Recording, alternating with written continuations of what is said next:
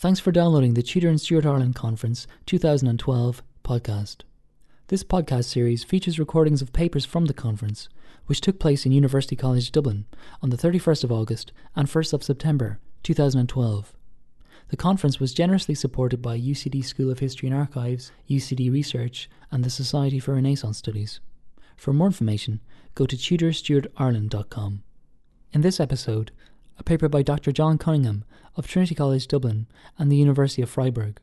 His paper was entitled Divided Conquerors, Martial Law and the Politics of Conquest in Ireland, 1649 to 53. In January 1649, the Irish rebels had last made their peace with Charles I, only for English revolutionaries to cut off his head a fortnight later. In constitutional terms, Ireland had long been a kingdom united and knit to the imperial crown of the realm of England. With the crown cast down, the imperial knit soon became a Cromwellian knot. Oliver Cromwell's expedition against the Catholics and Royalists in Ireland was essential to the survival of the infant Commonwealth. At the same time, the problems thrown up by conquest exercised a destabilising influence on proceedings at Westminster in the early 1650s. Unfortunately, the nature of the complex relationship that existed between Irish war and English politics in these years is but poorly understood. Due to time constraints, this paper will offer no more than an overview of one half of the first half of my wider efforts to examine that complex relationship. The wider argument which I'll only be touching on here is that the divisions which emerged within the English regime in Ireland from 1650 onwards had a greater impact on the well-known political conflict in England in 1652-53 than has been hitherto realised. I'll say a bit more about that at the end. The emergence of the divisions among the conquerors also represented an important preliminary to the power struggle that took place between Baptists, Independents and Old Protestants in the later 1650s, an episode which has been best detailed by Toby Bernard. What I will do in this paper is attempt to offer a new angle of approach to the Cromwellian conquest, one which allows us to see through the smoke of Drogheda and beyond the seemingly inexorable English advance to victory. I will focus on one of the several disputes and disagreements which serve to fracture the unity of the English wartime regime in Ireland, an episode which can be labelled perhaps as the Axtell Incident. The series of quarrels, which I'm going to be skimming across, were shaped mainly by three factors. First, the officers, officials and churchmen who embarked for Ireland carried over from the turmoil of Civil War England a range of competing political and religious views. The challenges of their new environment simply added fresh weight to this baggage. For the purposes of this paper, the most important broad groupings are the Independents and the Baptists. I'm leaving out the Old Protestants because it gets complicated there. Secondly, the notable discrepancy between the military codes of conduct observed in England and in Ireland respectively was a further source of tension. While army officers invoked divine sanction, superior orders and military necessity as justification for their excesses and atrocities, at least one legally minded civil official sought to impose some badly needed restraints. The key figure in this confrontation was John Weaver, one of the four commissioners appointed by the Rump Parliament in 1650 to oversee the rebuilding of the English state in Ireland. Weaver's attempts to rein in the military would be shaped also by his republican views on the issue of civilian and parliamentary supremacy over the army, as well as by his concern about the increasing religious radicalism of the army officers. Weaver himself was one of the most prominent independents in Dublin, while the army officers with whom he increasingly came into conflict were for the most part Baptists. Weaver's actions in Ireland were enabled and against the army were enabled and at the same time limited by a third key factor: the failure of the Rump Parliament to establish clearly defined rules and parameters to govern the relationship between the civil and military powers in Ireland. By the close of 1651, the ambiguities that surrounded the exercise of authority in Ireland had provoked a contest for command of the army. This contest subsequently spilled over into Westminster politics, where the proper relationship between the civil and military powers was already something of a hot topic. In June 1649, the Rump Parliament entrusted the recovery of Ireland to its best soldier, resolving, quote, that the civil and military power in Ireland shall be, for the present, conjoined in one person, unquote. A year later, Oliver Cromwell returned to London, having delegated responsibility for completing the conquest to his son-in-law, Henry Ireton. At Westminster, Cromwell advocated the appointment of commissioners to take on the responsibilities of civil government in Ireland. By October 1650, Parliament had finalised the appointment as commissioners of 4 MPs: Edmund Ludlow, John Jones, Miles Corbett and John Weaver. The responsibilities entrusted to these men, the managing and right ordering of the civil affairs, ranged from facilitating the propagation of the gospel to the levying of taxation. On the one hand, with their agenda defined only in very broad terms, the commissioners enjoyed some freedom to formulate their own particular policies. On the other hand, some of the measures put in place by Parliament for the government of Ireland served to create a considerable overlapping of civil and military authority and to blur the division between these two spheres. First, the commissioners were expected to act with the advice and approbation of Cromwell and Ireton. Secondly, Ludlow was to combine his office as a commissioner with the post of Lieutenant General of the Horse in Ireland. Thirdly, the commissioners were empowered to sit and vote at councils of war as often as they shall see fit. The challenges of conquest would serve to reveal the potential for conflict that existed within these novel power structures. The part played by the commissioners in governing Ireland up to 1654 has received much less attention from historians than the subsequent regimes of Charles Fleetwood and Henry Cromwell. Samuel Gardner's verdict that none of the 4 were men of first-rate or perhaps even second-rate ability was scarcely designed to encourage closer scrutiny of their work. Sarah Barber has more recently described them simply as Republican supporters of the Commonwealth regime. John Weaver, the only non-regicide among the commissioners, was elected MP for Stamford in 1645. Before then, he had served as judge advocate to the Earl of Manchester's parliamentarian army. His Irish appointment, as with the other commissioners, has been attributed to his closeness to Cromwell. Toby Bernard has noted that Weaver became the foremost champion of civil government against the military in Ireland. In England, he would later find allies in men such as Henry Marten and Sir Arthur Hesselrig, men whom John Morrell has described as hypersensitive to military presumption in politics. Weaver was to become closely associated with these and other Commonwealth's men, opposing the establishment of the Protectorate in 1653 and enjoying a brief return to power in 1659. Although Dublin was the main seat of the Commissioners' government, in the first half of 1651, so that's the period immediately after they arrived in Ireland, they spent several months in the south of the country, essentially on the front lines of the conquest. During that time, they worked closely with Ireton to develop a range of policies. They also came face to face with many army officers and gained some insight into how the war was being prosecuted. It would immediately have become apparent to the commissioners that warfare in Ireland was often rather more brutal and bloody than what they had been used to in England. The conduct of military conflict between the English state and its opponents in Ireland had been particularly vicious since at least the 16th century, a pattern shaped by divergences in religious confession and ethnic identity, amongst other things. The horrendous violence of the 1641 rebellion and Protestant perceptions of it helped further to exacerbate the situation. Barbara Donegan has noted that Irish troops who fought in the English civil wars were allotted the role of others who had either removed themselves from or had never known the laws of God and nature. Parliament gave clear expression to this attitude in 1644 when it passed an ordinance forbidding the granting of quarter to Irish Catholics fighting on the Royalist side in England. During the conquest of Ireland, the ruthless treatment of Catholic enemies would be rendered altogether more problematic and controversial by the presence of a large civilian Catholic population. The civilians in question fell into 2 main categories: those who were willing to live under protection in conquered territory and to provide taxes and provisions for the support of the English army, and those who lived beyond the line and outside of protection in enemy territory. Under the Scorched Earth campaign initiated by Ireton in the autumn of 1650, all persons found in enemy territory were liable to be slaughtered out of hand.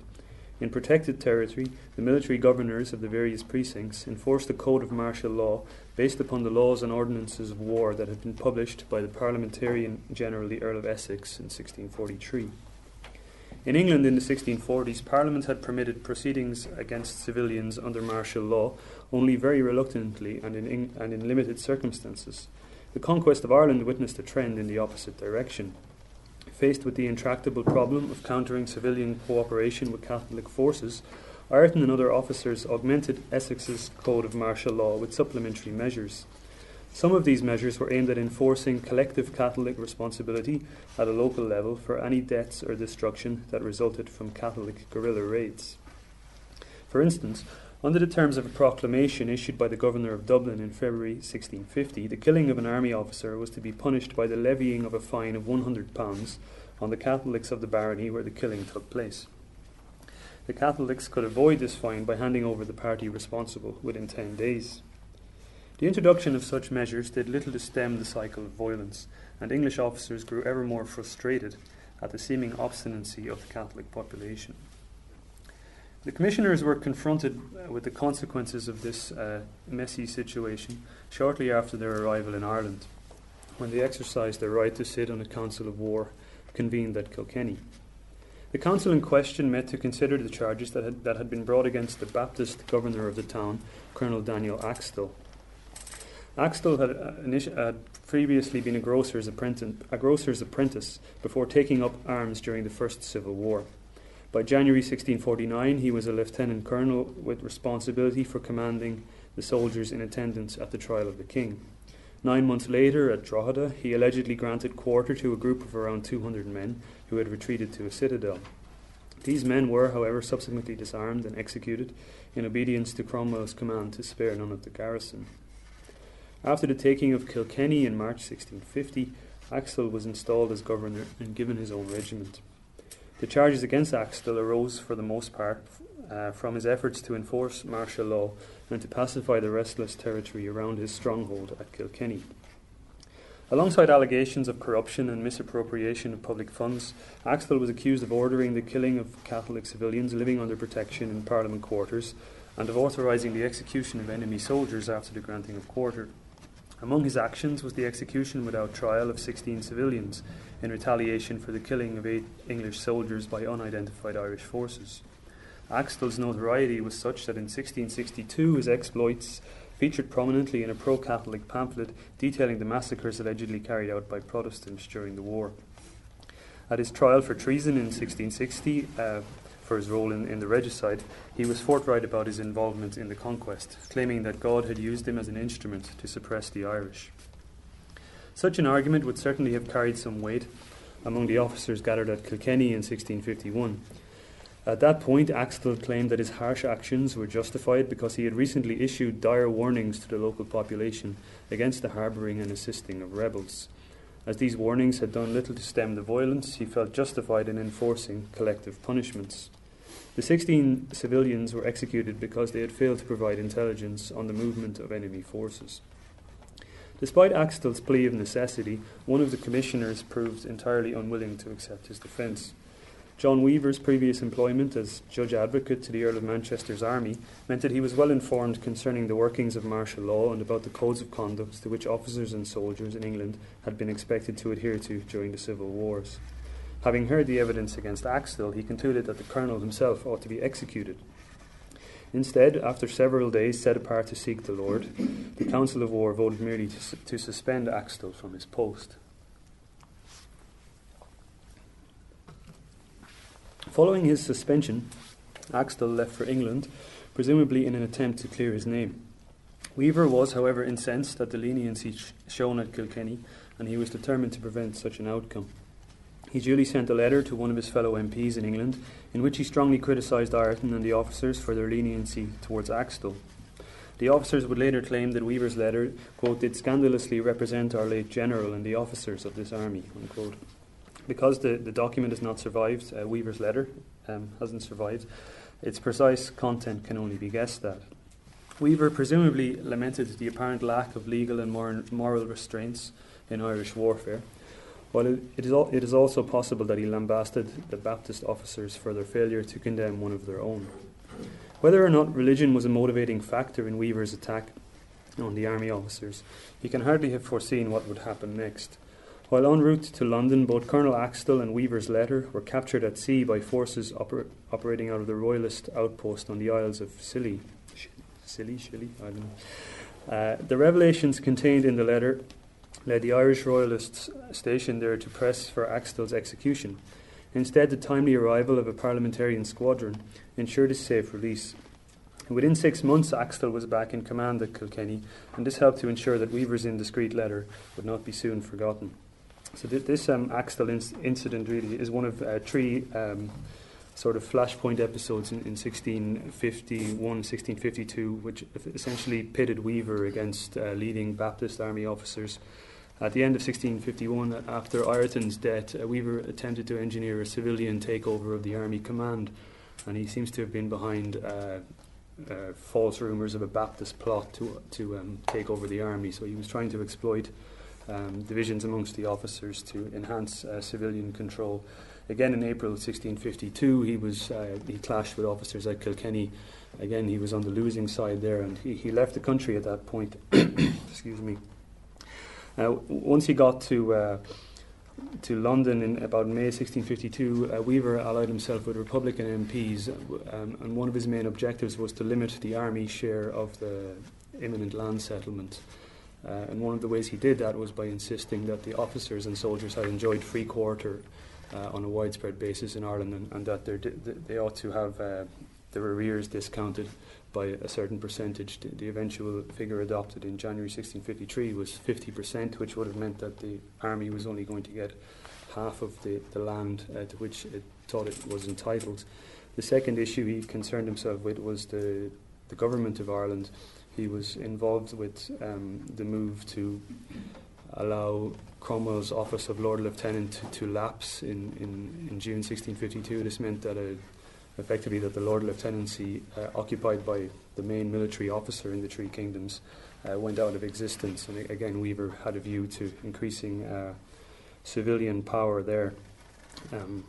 By 1653, really the officers in Ireland had enough of Weaver, and they sent a delegation to Westminster with a lengthy petition which forms the basis of much of my research on this topic, and they eventually forced him out of office and got a slightly better deal on the land settlement. Once Cromwell expelled the Parliament in April 1653, the army got an even better deal on the land settlement. So I've been trying to relate the tensions coming out of the war in Ireland to how that impacts on politics in England. So really what I mean by a sort of new angle on the Cromwellian conquest is that I suppose the general way of looking at the conventional narrative is we need to know why the English won and why the Irish lost. And the emphasis tends to be on the strengths of the English side, Cromwell's treasury, Cromwell's artillery train, and then the weaknesses of the Irish side, so divisions among the clergy, various other problems, lack of weapons, lack of money.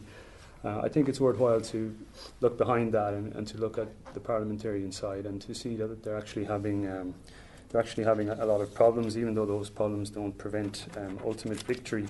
It's only by examining those problems that we can link them into what's happening in England at the same time, and so bring together the historiographies of conquest with the sort of work that Blair Worden did on the Rump Parliament several decades ago. As Weaver has left us no detailed explanation of the motivations behind his anti-army stance, it is not possible to state precisely the relative importance of his concerns over issues of violence, law, religion and authority, respectively. Nonetheless, his efforts to place restraints on the conduct of the conquest are of particular interest because they reveal that the range of attitudes towards violence that existed within the English regime in Ireland was wider than previously understood. This range extended from Axtell at one end to Weaver at the other. Weaver was representative of the legalistic and moderate approach that helped to shape the culture of violence in the English civil wars, while Axtell pleaded necessity as the grounds for brutality against the perceived enemies of his country and his God. This latter attitude is one of the factors that helped to bring the levels of death and destruction in Ireland closer to that seen in the 30 Years' War on the continent. Although the programme of post-war punishments approved for Ireland in August 1652, the famous Act for the Settling of Ireland, has received considerable attention from historians, Weaver's opposition to the heavy-handed use of martial law meant that it was in fact the ongoing harsh treatment of civilians during the conquest that generated greater controversy in the short term. Whether or not his fellow Republican MPs at Westminster evinced any great concern for the fate of Catholic civilians, they would certainly have been receptive to his arguments that the army in Ireland needed to be brought under tighter civilian control and its officers prevented from securing too large a share in both the government of Ireland and the land settlement. For men well versed in classical history, the apparent dangers of this situation would have been readily apparent. Furthermore, they could not have viewed the growing dominance of the military in Ireland in isolation from the steady increase since the mid-1640s of army power in English politics. By 1652, the political repercussions of the Rumps decision to unleash a military force that it could not control into an Irish war that it could neither afford to lose nor to pay for were being felt at Westminster. Thank you.